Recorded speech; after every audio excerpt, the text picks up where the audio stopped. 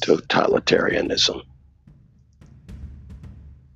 The rule of one, when the state decides that the people are the rule of none of their lives. And when the entertainers would rather bow to a communist leader and its flag than wave their own,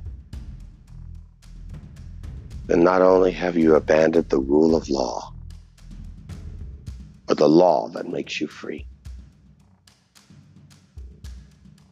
This is what you see in the micro rule of one statehood of California that seems determined to ensure the default on payments to liberty, to keep liberty alive. They've defaulted on the payments of liberty, freedom, that they might foreclose on the property, the real estate, the home of the brave and land of the free, in order to pass the deed to the communists, socialist-leaning liberal Democrats. These progressive measures are sure to serve like a virus throughout the country, infiltrating every mainstay of the United States of America that were our best moments.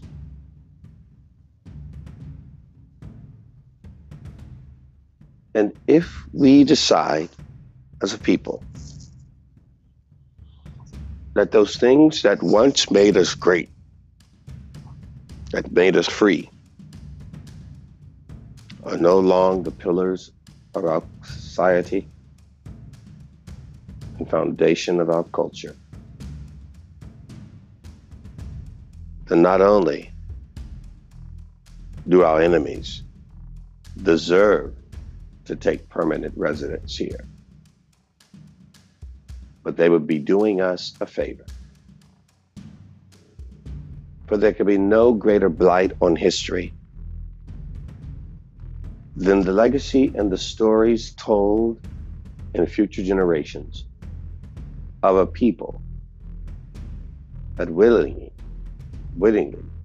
handed over their children's heritage for slavery, for nothing more but a whole lot less, and who decided that the sacrifice of their forefathers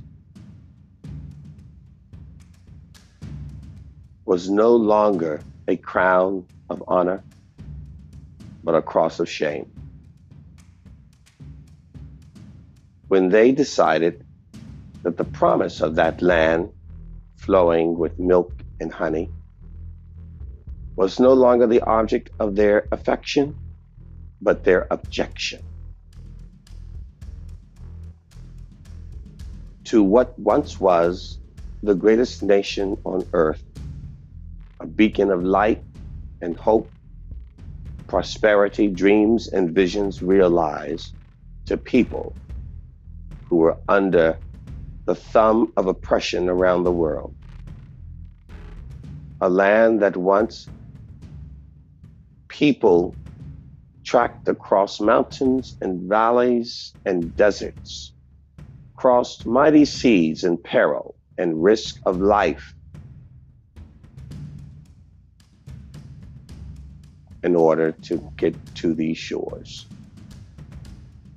that would do all they could and risk all they had to ensure that their heritage, their children's children, could have a future. But no more.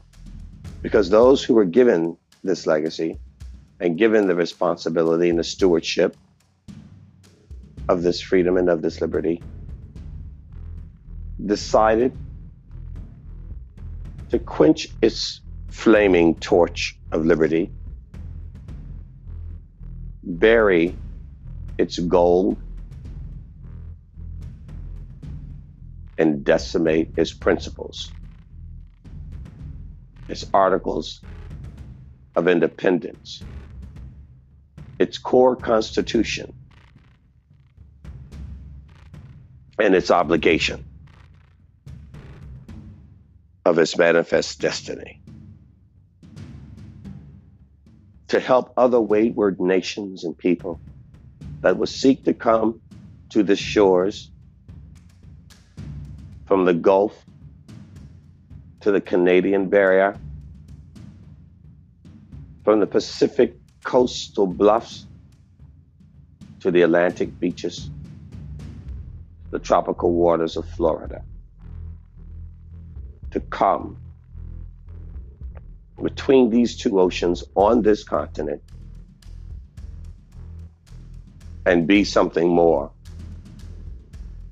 than they were, and do a lot more than they could where they came from. We've decided now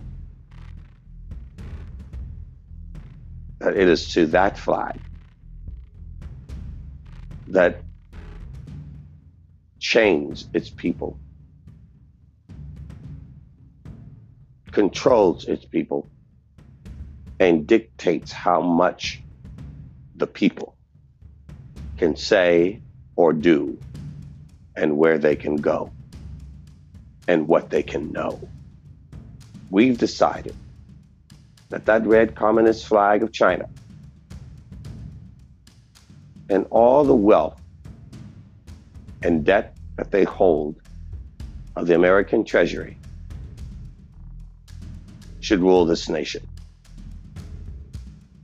And if that has been your verdict as a people,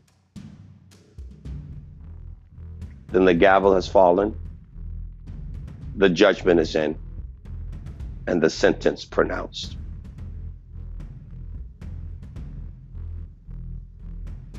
Not just life in the prison of this foreign totalitarianism,